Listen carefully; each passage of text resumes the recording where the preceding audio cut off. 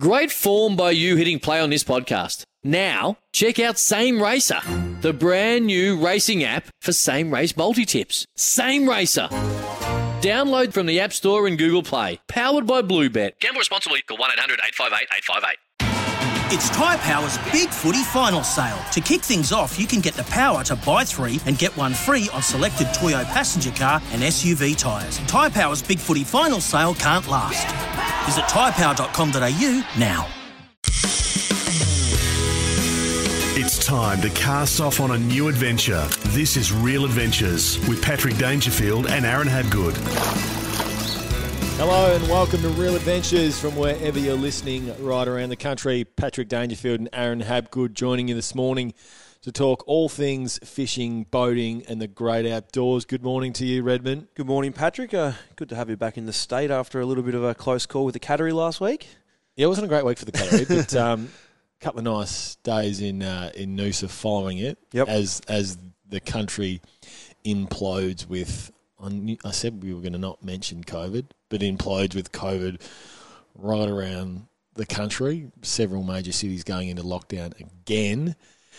But we're not here to talk about that, Aaron. We are here to talk about fishing. We are. There's a bit of boating news around and a bit of full drive news. There's whale vomit during the week. $1.5 million it got valued at. So there's a fishing crew, working off the coast of Yemen that landed a 280-pound chunk of whale vomit. And whale vomit, for those that are unaware, is used and quite often sold throughout the United Arab Emirates and used as in fragrances and those sorts of things. It contains an odorless alcohol that makes fragrances last longer. That's what it does. And they paid $1.5 million for this, Pat. So it usually sells around $50,000 for a kilogram. More than heroin. Not that I've ever bought heroin, but... Is it in specific whales, or how does it work? Do you know much about it? No. Neither do I. That's why I was asking. I just couldn't believe it. It's amazing. It's phenomenal, to be honest with you. Now, not a great segue, but Grenadier, are you familiar with the English pub? I'm familiar with Blue Grenadier, caught in deep water. I haven't been to the pub, but it sounds good. When are we going? Well, one of the most iconic four-wheel drives probably ever, the Defender, the 110. There was obviously the 130 from Land Rover. In its current form now, is unrecognisable to the form that we all fell in love with throughout the sort of 80s, 90s and early 2000s. The car didn't change, essentially, from when it was built in the late 70s, early 80s. It still looks like a vehicle that's used in the 70s, 80s in the army or something. That's what it looks like. Well, I love this story because there's a few guys from in England that were meeting in an English pub called the Grenadier that have come up with the idea to reinvent the Land Rover Defender as the Grenadier. It looks very, very similar. Slightly updating certain things, like it's going to be offered in an automatic now. They're going to use a BMW engine. But recreating this iconic four-wheel drive. We haven't got pricing yet, but do you think there's a market for older styled vehicles? We've seen it with Mercedes and the AMG G-Wagon, which now is the most popular car in the States, and it is basically a box on wheels. Can you see it being picked up again in Australia? I think it looks great. It does, doesn't it? Looks tough. It looks strong. Will it be in my price bracket? I'm going to go with no. A few more Soul Guide members maybe, but I think I'm a little bit off it. I think it's going to be worth a fortune. It has to be, doesn't it? Well, you'd think so. A smaller... It's certainly a smaller market, so we'll wait and see. I don't know if you've seen it. Also, something that was probably in the 70s that you found there was a submarine. It's been a landmark at Crib Point in Western Port Bay since 2021. Now, I actually seen it on Channel 7 News during the week as well. And this has been going on for a couple of weeks now. And remember that really bad weather we had a few weeks back, Pat? And it copped an absolute beating from tides, wind, swell, ocean. And it's not upright anymore. It's actually fallen. It's shifted. Yeah, it's nearly onto its side now. So just a little bit of a reminder, anyone boating in Western Port, stay away minimum 200 metres because there's going to be debris floating off this, as well as the possibility of it literally capsizing. If it's taken in water, it's going to go under and could cause all sorts of havoc. Now, the other conversation is, a few years ago, there was going to be like a tourism sort of platform put in place to actually go out in the sub and check out the nuclear weapons on it. And I think they've taken them off it. It was actually put in place. You could go on there and actually check out the sub. And now, a few of the guys that actually worked on it back in the day. Note to listeners, there isn't actually nuclear weapons on the submarine. Come on, go along with it. That was good. They now want to try and get it towed ashore and actually made into something, because there's a fair bit of history that's gone. It's had in its past. Obviously, it's been involved in a lot of things throughout its life. So, yeah, I think it's going to be. Hopefully, it gets used in a great way, not just sunk or blown up, basically, and taken into pieces, because it's a bit of history for Western Port there. Well, it's great when they're and right around Australia, when we see whether it be ex-military vehicles or ships generally that are sunk off the coast and then turned into tourist and dive attractions. Yep. They're fantastic. Not only do they create that home for marine life, but wonderful tourist attractions. This is slightly different, obviously, given where it is and the fact that it is out of the water, which is slightly more dangerous. The only downfall about all those things that you just said, like go out there and tourist attraction, they're all bloody marine parks. You can never fish them. We need one that's not a marine park, don't we? We need at least two that's not a marine park. We got the Canberra, it's called, an old Navy ship that was sunk sort of pretty much straight at the front of my joint here in Ocean Grove, and that there at the start held some beautiful kingfish, and I'm tipping it still does, but you're not allowed to fish anywhere around it. So they do hold fish. Yeah. Divers dive it. It's roughly that 28 metres deep, and they do create a lot of life, like you were saying before. But during the week as well, Patrick, I had a bit of fun. Well, it was the end of last week, but also into this week. Your schedule at the moment has been giant southern bluefin tuna, giant southern bluefin tuna, and more giant southern bluefin Just tuna. throw in there, and no sleep, and in trouble by Kari all the time because I'm never home. Your beautiful partner. Now, what's been the secret to the success that you've had? Because you've caught...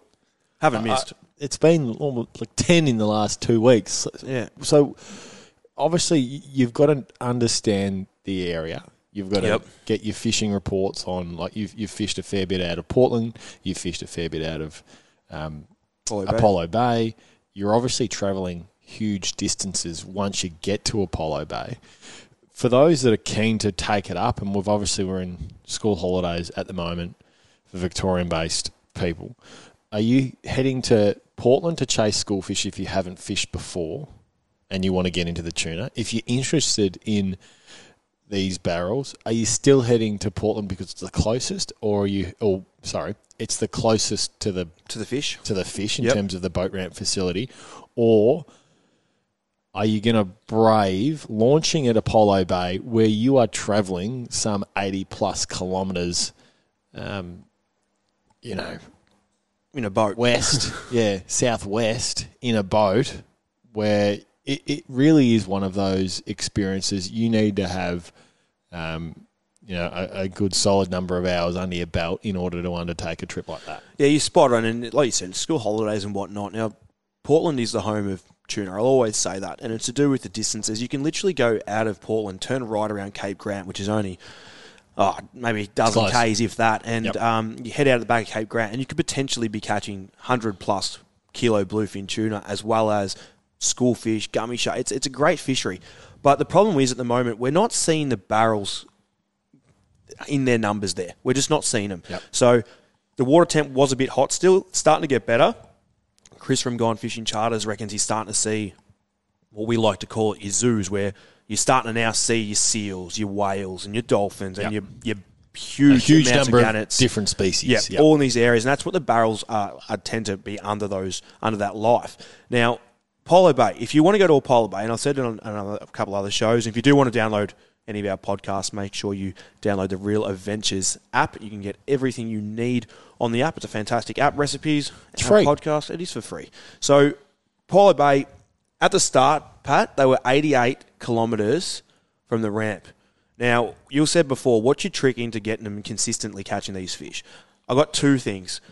Number one is been on top of the fish. Now, I spoke about this weeks ago, saying when I said the barrels won't be far away, I said to you, I won't be the person that finds these fish. I just can't with my work. I just can't be that. I need to work. I just need to work. So I waited for a few reports. Good on you. That's most people. I know, but but people will go, oh, you're lazy and whatnot. You're not going out and finding your own fish. Well, no, I just need to, it's my job. So what I did was, day one, the fish were 88 kilometres. They were on the far west side of the oil rig that's out there. Then slowly, they've worked their way closer and closer towards Apollo Bay. Which is about, it's about 400 metres off Antarctica, I think it is. We're actually fishing next to King Island.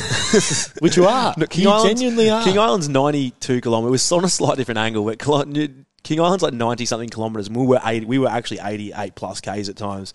But anyway, the fish have moved closer, so now they're nearly at Big Reef, and it was 55 kilometres, which this is a massive interest to anyone that's wanting to chase these big fish, is the fact that they are moving west. Could they end up off Barwon Heads? Who knows? And I tracked them when I went out there, because I was fishing them regularly. Each day that I was out there and talking to a couple of people that fished the days I didn't, the life was moving, and I could measure in kilometres enough that I could see distances with my eyes. So I was pulling up shop 10, 15 kilometres of where they were 2 or 3 days ago. And I was, every day, I popped in the same spots as where they were. And what depth of water are we talking about? You're 88 Ks west, off an oil rig. Yeah. What are we talking depth? Around that. So Big Reef, there's off the Otway Apollo Bay there, you got a place called Little Reef, and the next one on out is called Big Reef. Little Reef's a littler reef to what Big Reef is, so that's self-explanatory there. But Big Reef comes up to 28, 30 metres, and it drops down to 80. So you've got to understand that so it's not incredibly deep, It's 80 metres we're fishing in, and up to, like I said, to 30 metres on the reef. But the problem... Because you would think 88 Ks from shore, if I compare that to fishing off East Gippsland and fishing for swordfish, it has to be 500 metres deep, You're spot on, and we don't have any of that. That's why the fishing here in Victoria, we don't get a lot of your marlin and your pelagic fish and whatnot, because we don't have a continental shelf which holds the depth. From here to Tasmania is basically 70 to 80 metres deep. It's quite shallow. So you got to remember that when we've got reefs and reefs and currents that run around the Otway, Big Reef and Little Reef get very, very rough, because you've got to think about the pressure of the oceans pushing up. The southern oceans meeting Bass Strait and whatnot, and that is a lot of water movement hitting up on these reefs. So off a pretty shallow base. Yeah, 100%. And the shallower it is, the shallower it is, the shorter the chop's going to be. Hence why the middle of Port Phillip Bay in that 20 metres is so rough when you're crossing the bay in 15, 20 knot winds, where if you're out in that in the ocean... It doesn't get dispersed by the depth of the... That's right. It's not a smooth roll. It's more of that short, sharp chop, and that's what all boats hate. So if you're school holidays, Portland for your school tuna, barrels, I'd be heading to Apollo Bay. But they're fishing fantastic. But you need experience, though, don't you? You do. If you're going to head that far offshore, you need to have a boat that's capable of doing it. And pretty much all boats and engines these days are capable of doing it. They are. But how are you picking your conditions, though? Because you often speak about... getting your weather reports, but your weather reports where you're going to fish, not on the location. There's no point. What's the weather report for Apollo Bay? Well, you're not fishing at Apollo Bay. You're fishing almost 100 kilometres west of Apollo Bay. What you just said is literally crucial. Now, I'm just going to throw in one thing. I've given 3 people now my jerry cans because they're going to run out of fuel going out there. And I know engines play up. It's no one's fault, but fuel is your fault. If you run out of fuel, that is potentially your fault, because you haven't no potentials. It is your fault. It's your fault. Yep. So you need to be mindful with that and just make sure your boat can do it. And Pat, I'll keep it simple. I love fishing in wind. I just love fishing in wind because I catch so many more fish. Just an example, the Sunday and Monday a couple of weeks ago, mirror calm. There was 1 fish caught out of probably 100 boats. Now, there's 2 factors. The tuna don't bite that hard in calm weather. They do have their, don't get me wrong, you'll have their days where you have a blinder, or if you've got it by yourself. But the other thing is the boat traffic. Yep. And that is a killer on barrel bluefin. The fish come up, bang, bang, bang, and all of a sudden 40 boats race over to it. It's all over. So that's an issue. So what I do is what you just said before. There's an app called windy.com. You've also got the Bureau of Meteorology. That website's fantastic. And what I do on Willy Weather, I type in Willy Weather and search Cape Otway offshore. And that gives you the lighthouse from the point. Now, whatever you've got there, say it's going to be 10 to 15 knots there, it's going to be worse out further. It just always is. Yep. But windy is where it comes into play. And windy isn't a report where you read 10 to 15 knots on a written platform or on Willy where you got your arrows pointing. It's a colour-based. So what I mean by that, it shows you the fronts and the wind that's coming and moving around for your offshore. Now, what you said before was really, really important. You're fishing off you're launching at Apollo Bay and whatnot, which is still 30 kilometres to Cape Otway, and then you've got another 50k run, say, to the Bluefin. So you need to be mindful that you've also got to come back. So what I'm doing is the last few days, I've been picking it where it's windy where I'm fishing.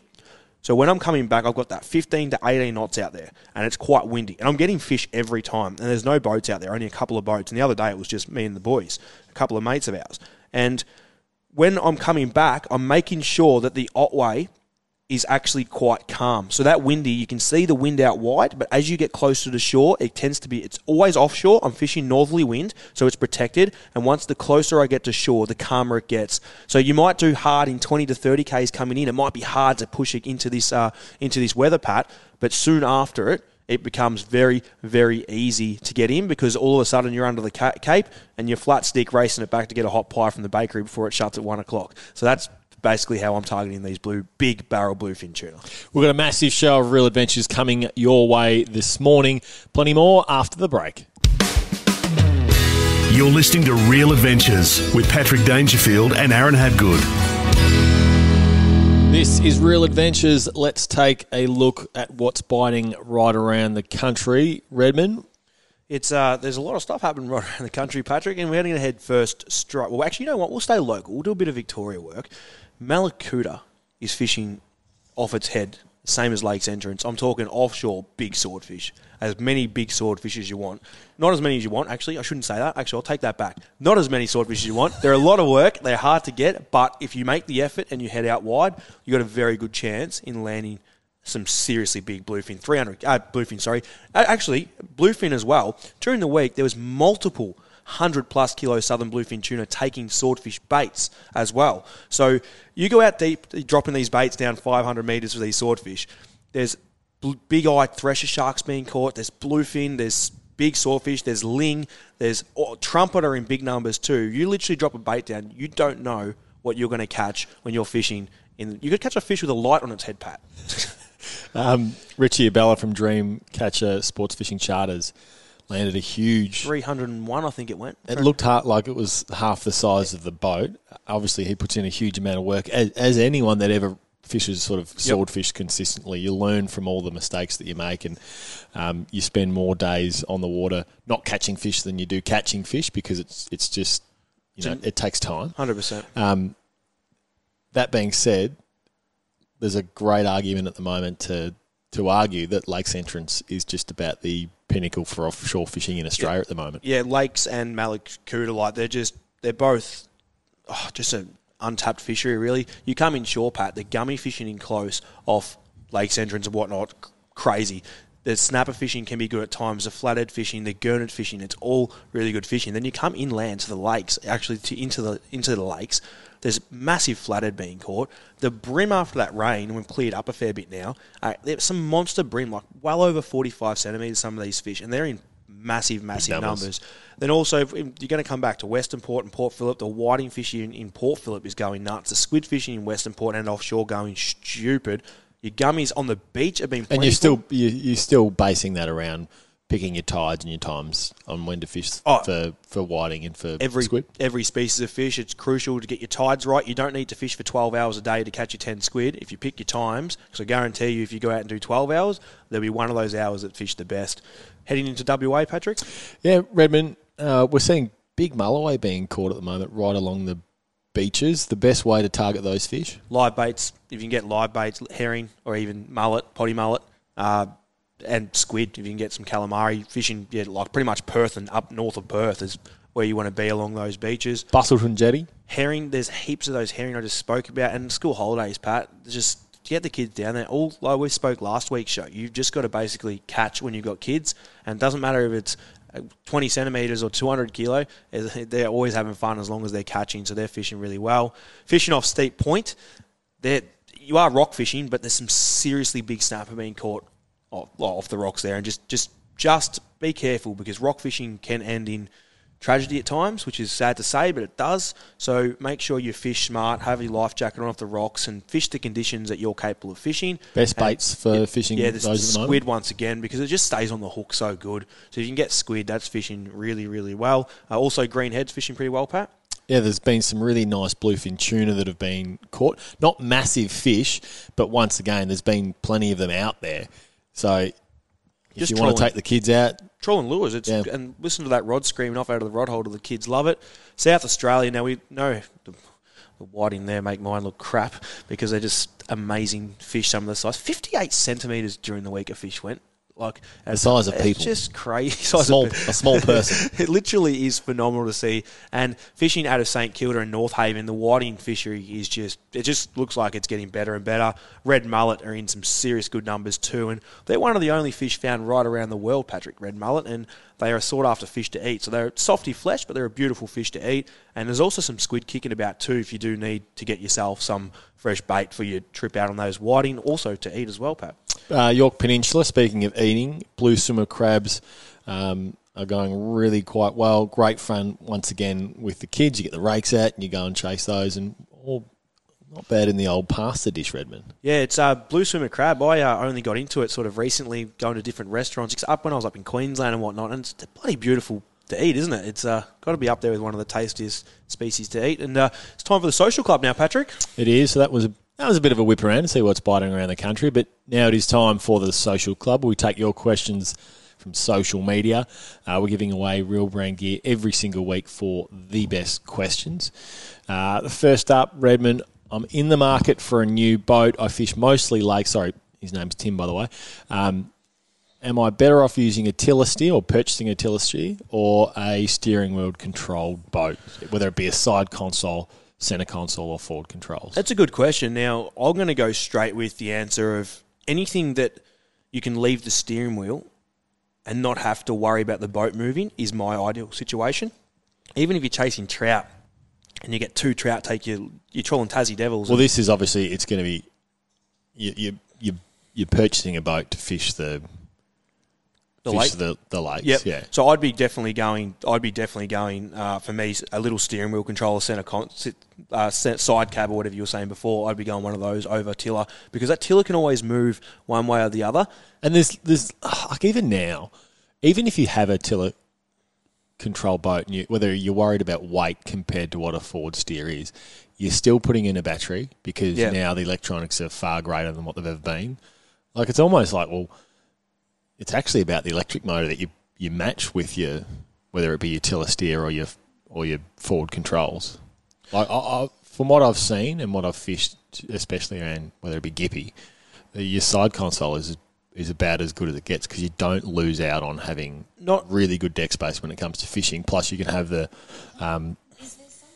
as Siri just launches off in the background for us, you have that electric motor set up at the front of the boat. Well, and also the other thing, big factor for me, especially if you're in Victoria here and you are doing your lakes fishing like you spoke about, Pat, it's bloody cold in winter. Yeah. And if you've got a wind block, you can always put like a windshield, however you want to make it, always in front of you, built off that center console that you're talking about, or your side which you cab, don't have with which a tiller steer. You don't have that wind block. So for me, it's 100% going to be exactly an actual steering wheel, not a tiller steer.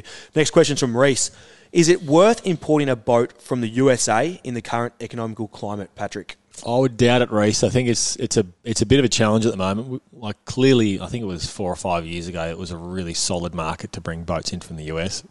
At the moment, with the quality of boats that we see getting built in Australia, there's a solid argument to say that by Australian built and Australian owned, the challenge at the moment for all of those in the market for a new boat is the wait times and the lead times from majority of the manufacturers. They're really quite significant. We know Northbank through Melbourne Marine Centre, you're looking at 6 months plus, and that's a similar story with even the Talwater and your pressed aluminium boat manufacturers. So you'll be able to pick up display boats clearly, but you don't have as much of an option, I suppose, to customise your boat, whether that be hull, colour, gel coach, etc.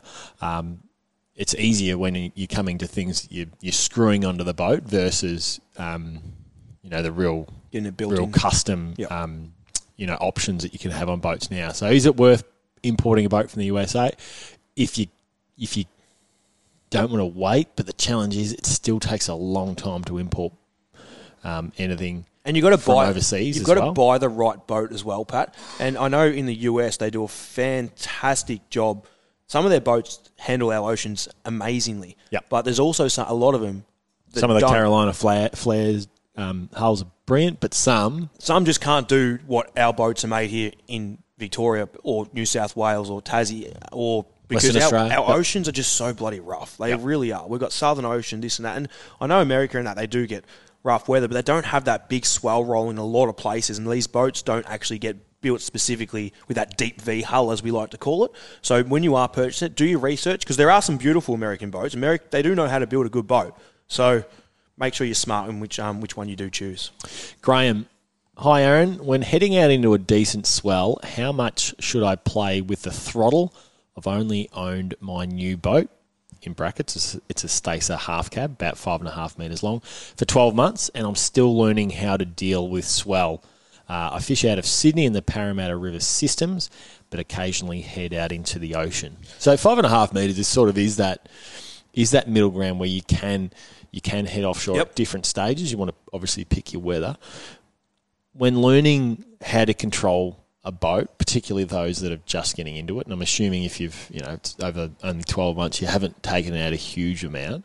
How are you teaching people to drive their boat when it comes to swell? Yeah, so just the easiest way to explain it from the start is if you're going in with a following sea, so with the sea following you, so it's hitting your engine as you're driving forward as such, you want to get your nose up a bit. So you want to trim your nose up, and this goes all by feel. So you get your nose up, so you're not nose diving, you're not broaching either way. You want to get it up a little bit and have the boat out. If you're going into the sea, especially in a 5.5 metre boat, you want to get your nose down a bit. You don't want it going up and smacking into the ocean. And to answer the question about your throttle, unless it's mirror calm, your hand should never come off the throttle because you never just sit there and hold the steering wheel and then just hold on for dear life. Copping the wax and bang, bang, bang. Yep. You need to actually push. So as you're falling down a wave, you like to accelerate. As you're about to hit it, let go as you come up, and then as you come back down, accelerate. So you're constantly using that throttle. Because you're wanting to keep the nose. You don't want to dive. No, you don't want to dive, and also you don't want to come down and smack really hard. And that comes down to,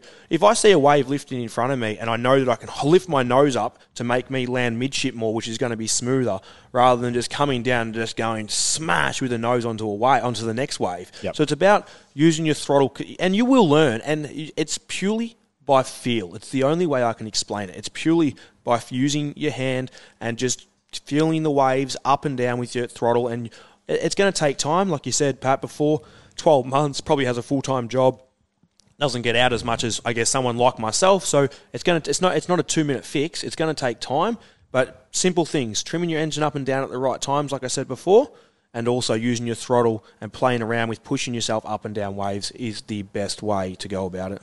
That wraps up. Excuse me. Jeez. Do I sound a bit like the Godfather? That wraps up the social club for the week. Good on you, Graham. You've won yourself a Real Brand giveaway, fishing top and hat. Send us a direct message and we'll shoot it out to you as quick as we can. I'm just glad I'm 1.5 from you at the moment.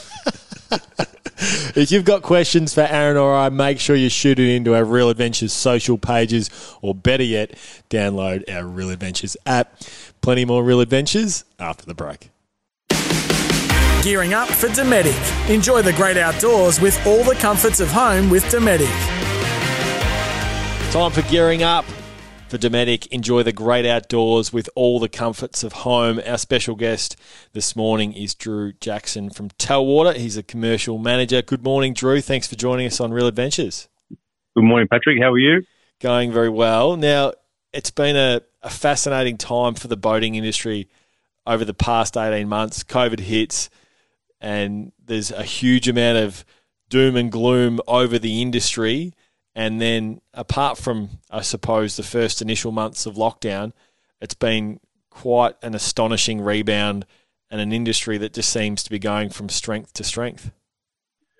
Yeah, it was short lived actually. To be honest, in not only boating industry but also like recreation industry in general. Like I think COVID hit around March last year, and it sort of hung around for a few months, and then I guess we sort of all perhaps learnt to live with it. And I think it was sort of end of May, start of June for us, when our sales just started going off the charts, and obviously everyone, restricted from travelling overseas and between states somewhat. People were thinking, well, what else can I do? And one of those things was to buy a boat. So we saw a huge explosion in sales then, and has continued on since. With what's going on at the moment, can't see it slowing down anytime soon. So under the Telwater brand, Quintrex, Stacer, Savage, Yellowfin boats, you build trailers as well. So there's a huge amount to sort of cater for. The stuff that I'm particularly interested in, though, if we go back sort of 10, 15 years and where pressed aluminium boats were at and their marketplace share to where they are today, there's been a significant amount of invested money in maxi trailable boats. No longer do we just look at Quintrex and Stacer and Savage as, your 4.5 metre runabouts that work, well for the inland waterways. We're seeing some really, large craft that are, very much capable of handling, really long range offshore conditions. I mean, the great example is the 759 Ocean Ranger, almost 7.5 metres long as a tinny. They're big boats now. Certainly are. Yeah, boats have come a long way. Talking back, early 2000s, even earlier than that. We were building what we call a tinny, and I suppose over the time, and we've really invested in the development of that product. Not only pushed by Telwater, but also our dealers and also our customers, have demanded more, and that's really, I guess, driven us to really, I guess, innovate in the boat space to develop with, to some of the boats you see today. And as you mentioned, it's not just tinnies anymore. That we build boats, 7 metre plus, and all shapes and sizes, and need to cater for all types of boat application, whether that be, blue water along the coast or inland in rivers and estuaries and lakes of that type of application as well. So, yeah, it's, we've really put a lot into, I guess, the design of the hulls, but not only that, really looking at the customer experience being, all the bells and whistles, the features that, come with it, with, seating and instruments and options and features that we can offer in that product. Obviously, people are spending their money. We want to give them their money's worth. Is it easier given not the constraints, but the complexity of building a fiberglass boat, the molds and the work that goes into that versus just how nimble you can be as an aluminium boat manufacturer and how quickly you can change design? I mean, a great example of that is Quintrex at the moment, and it's gone full circle of what was being offered 30 years ago. The fish about is back, but it's far more contemporary than it's ever been, clearly. But there seems to be a real ability to innovate the entire range really quite quickly. Yeah, when you compare it to fiberglass, I would think that, yes, we can be a bit more agile with coming to market with new products, being that we can quickly adapt or introduce new features or boats relatively quickly. We still need to go through the right channels in regards to certification, making sure the boat complies with the Australian building standards and all of that, which all boat manufacturers have to as well. But from an aluminium perspective, we can be, quite fast to market. I mean, we listen to what our customers are saying with our dealer networks to gain their feedback, but also, rely on research and development teams to, come up with ideas that, at the forefront of what, people are thinking about and what people are wanting to implement into their boating lives. So yeah, it's something that we have up our sleeve, that we're able to do that. And as you mentioned, with the new Quintrex range, that, we've been able to do that to, really in mind, we have, customer experience is the big thing that we have in mind when we're developing and designing our models, that it suits the needs of the now, and we're already thinking of what's happening in the future as well. At Real Adventures, we have a little 399 Proline Angler that's been our Real Adventures project boat. We found it on a farm, and we've brought it back to life. Now, I've got plenty of experience with Stacer throughout my life. Dad and I and the family, we went around Australia in 2001, and we took a Stacer 414 with, I think it was an 87 35 horsepower Johnson, and we took that to places we probably shouldn't have. The reason I bring it up, though, you've been with the company for a while now. Do you have a boat that has been your favourite over the years? Because the favourite for me, and it's clearly on the back of the experiences we had with it, was that little Stacer 414 where we launched, circumnavigated Dunk Island and different islands right up and down the Whitsundays up to Cooktown and the like. They're vehicles that bring you incredible joy. Do you have one that you look back and go, that was a model that I just loved, and we nailed it, and the consumer loved it as much as we did? Oh, mate, look, I've had a few boats over the time as well. But it's a hard question, isn't it? Who's your favourite child? Yeah. I sort of always, I guess, revert back to my upbringing as a child as well. And I was knocking about in the Gippsland Lakes down there, and I had a little a 3-metre Savage Snipe that I used to rip around the lakes in, and that was, I used to fish and whatever out of that. So that was, I guess, one of my memories of boating. That was probably one of my first memories of boating, and that's what sort of got me, hooked into it. And, I'll never forget that.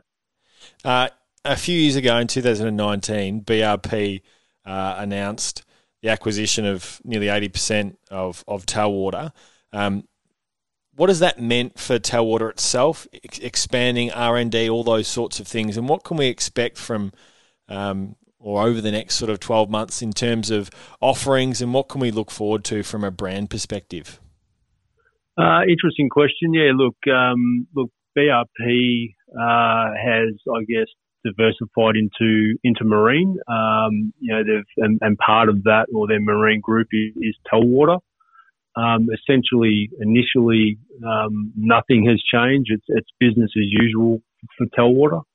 I suppose what BRP brings as a corporate, we're trying to blend, the good things and what Telwater has offered and is why our brands are where they are today, but also then blend that with what, the processes and systems that BRP can offer, that we can, I guess, improve what we already do. But then from a research and development point, part of BRP's ethos, if you like, is to, really drive people and look at how you can move people, and part of that is to innovate. Now, they've really heavily invested in our research and development team. So, we're looking, as I said before, sort of for products that, we can, I think, develop down the track. But realistically, initially, I think is just looking at a current range and slightly tweaking it so that, again, like I referred to before, as the customer experience is what we're really targeting, and making sure that is, is really improved and what people are expecting from their boating experience. Drew, it's been a pleasure having you on Real Adventures this morning and talking all things Telwater and some of our favourite brands in Quintrex, Stacer, Savage, and of course Yellowfin. Thank you for your time this morning. Thank you for having me, Patrick, and go Pies. Now it's time for Red's review for Club Marine. Now, Redmond, I don't know if you've been following the news of late, but we cannot go anywhere ever again, apart from Australia and or out of our state and a little bit of New Zealand. Today's review, we are reviewing Dometic's generator. Now, it's a smart inverter generator, and they're around the $1,400 mark. This is their Dometic PGE 121, if you want to look up the exact code. Now, why we like this is, as everything heads to more camping, more outdoors, more caravanning, and we start to head off the grid more, because people, if everyone's doing it, you want to go to places where there's less crowds.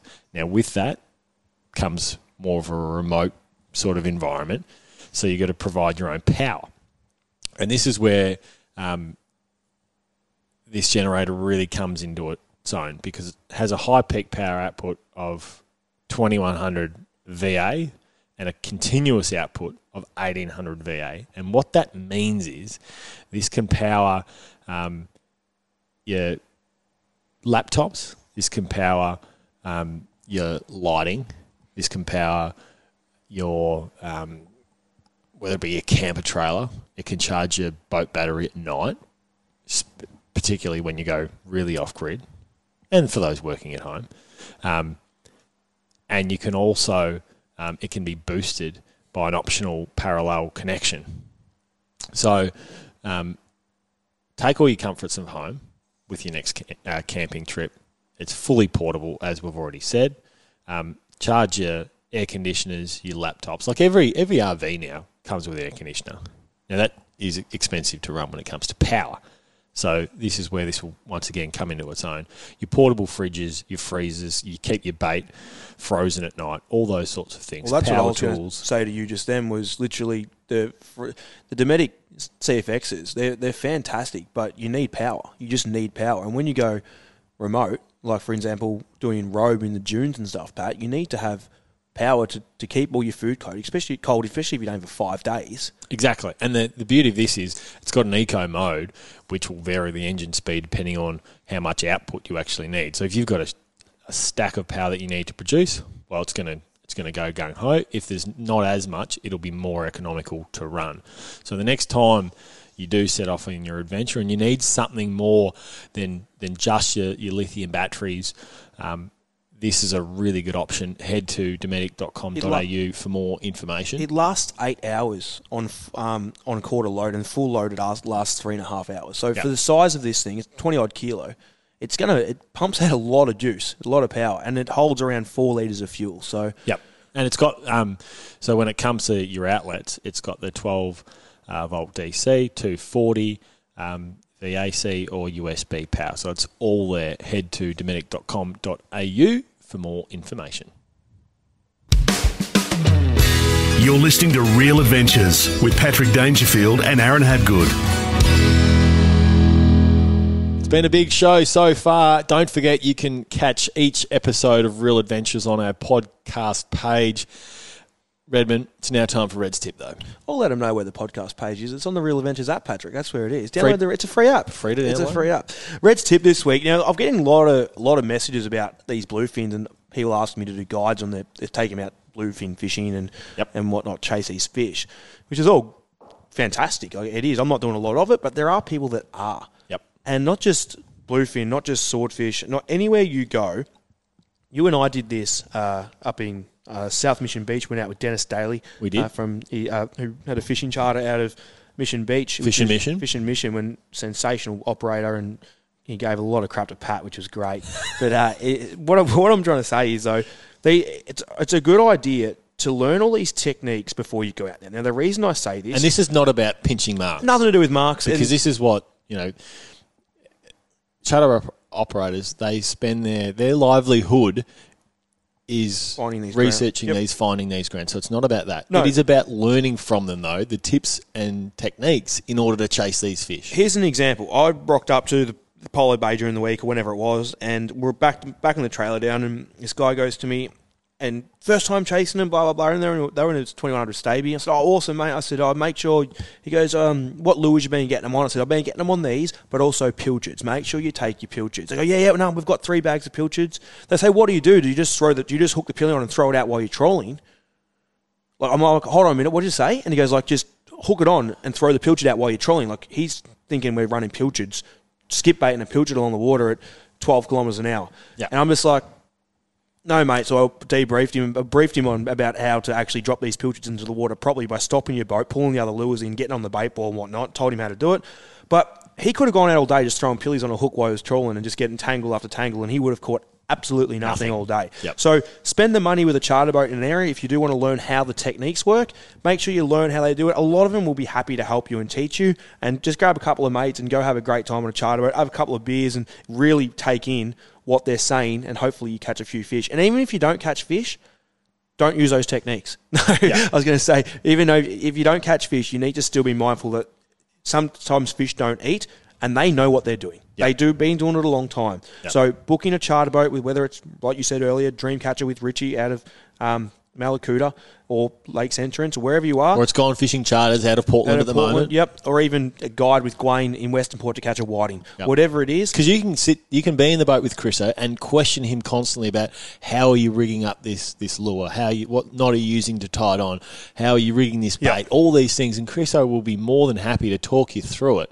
to help you on your next fishing adventure, that it's a really prosperous one. 100%. And make sure you also Salt Guide as well with what I do too. That's another great way. And there's stuff on YouTube and whatnot as well. But Salt Guide, we literally give you everything you need to know. From start to finish. You can take it out on the boat, on your hand. You've got your phone on you. There's so many options. You can literally look at it and go, okay, this is how Aaron and Gwaine do it. This is how I'm going to tie it in, and away you go. And the GPS marks too. So make sure that you do listen to all these people, and it's worth investing a little bit of money to save yourself a lot of money in the end run. It's now time for Flying Gaff, Patrick, and it sounds like you've got a bird problem. I've got a cocky problem. I've got a cock problem at the moment. They're annoying the crap out of me. They're destroying my lawn. I thought you were going to talk about your personality.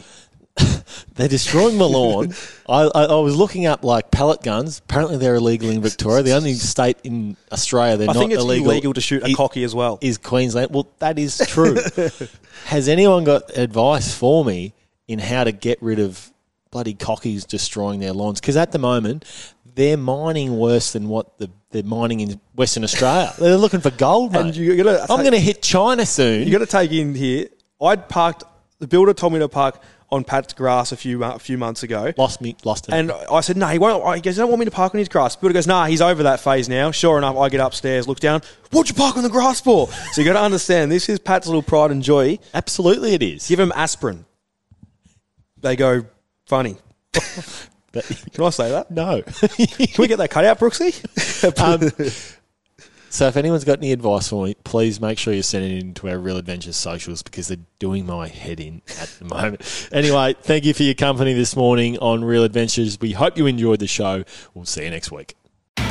It's Tyre Power's Big Footy Final Sale. To kick things off, you can get the power to buy 3 and get 1 free on selected Toyo passenger car and SUV tyres. Tyre Power's Big Footy Final Sale can't last.